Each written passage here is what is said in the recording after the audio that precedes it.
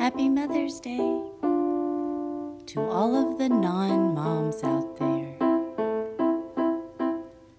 Hello and welcome to the Spoon Drawer. It's Mother's Day of 2019 and I wanted to create a special episode shouting out to the women out there who cannot have their own children. This can be a very, very sad day. And there's just not a lot of attention placed on this particular issue when you think of autoimmune diseases or chronic illnesses that are largely hereditary. So you would be then putting the child at risk of receiving your exact illnesses, and sometimes to a much more concentrated level. And that can have so many problems. Now, every day can be challenging when that's the situation. And there's not a lot of resources for help on this topic because I wanted some inspiration to share with you. And so when I was researching, there was not very much that I came across. Anything of value, really, too much at all. I did find some things on secondary infertility, which was a little on the nose for me. I'm sorry, wait. So there's more resources about women who can't have a second child than there are for women who can't have children, period. No coping mechanisms. I wanted to give you some tips so that you could actually have something helpful to go about this journey of acceptance. Because at the root, that is what it would be. Acceptance. There's a lot of female ego tied up in the ability to reproduce and rear your own child. And even for some of the women who don't necessarily feel that way on the inside, it is easy for society to still place that as a shortcoming on your heart. For instance, the only resource I found was full of things like find acceptance, don't hang out with people who have children, and I was appalled. How is that? That's not a solution. You cannot shut out people in your life because they have kids. That's a lot of people. It's a lot of your friends. It's a lot of your family. That is not a solution.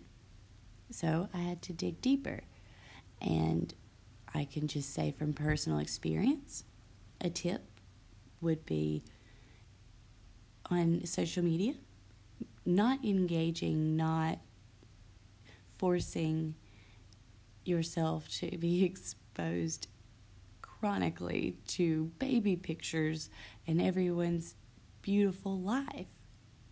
That does not make it any easier when you subject yourself to a lot of baby pictures on your social media feed. And I'm not saying your friends, but a good example is there were several years ago a few fashion like blogger women, influencers I guess, who I followed.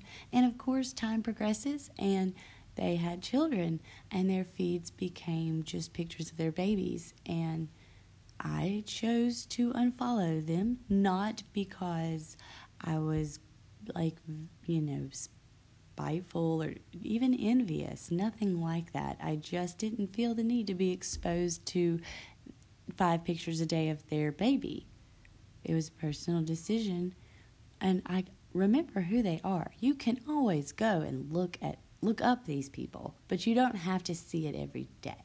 So that is one example for social media as far as how to not make it worse.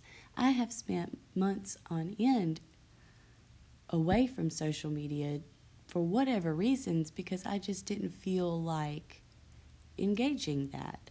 And it really didn't even have to do with just not being able to have children. But that's one tip I have for you. Now, as far as other tips, they're few and far between. I'm not going to lie.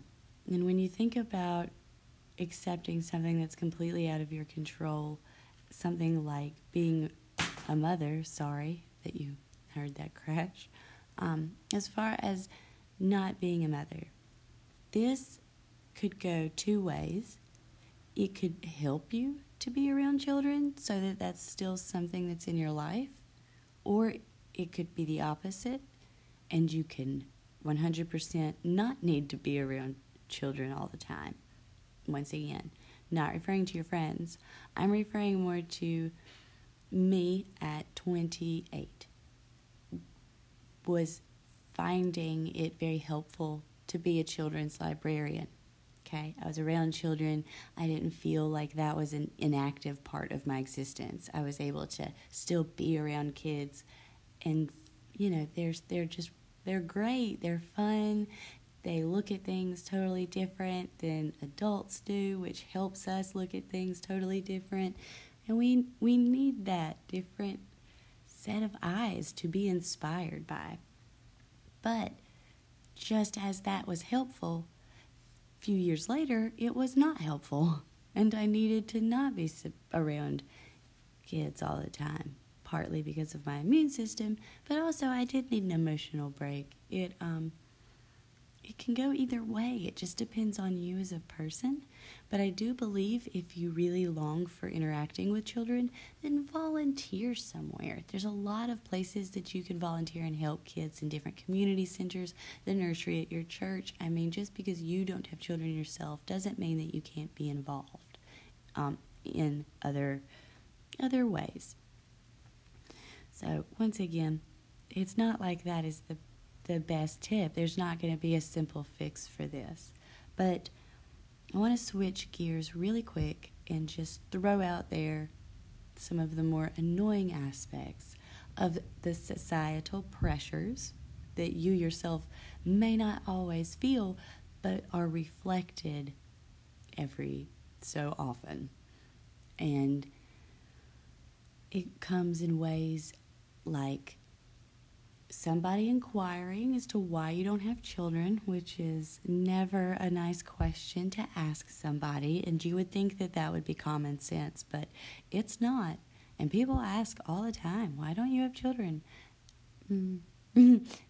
All of the things that come up into your mind are usually not appropriate to actually say out loud.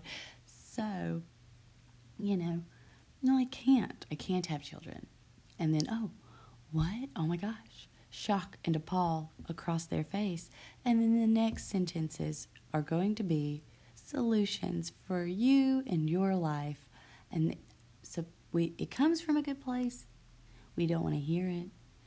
And they don't really know necessarily what they're talking about. But people love to feel like they can fix problems.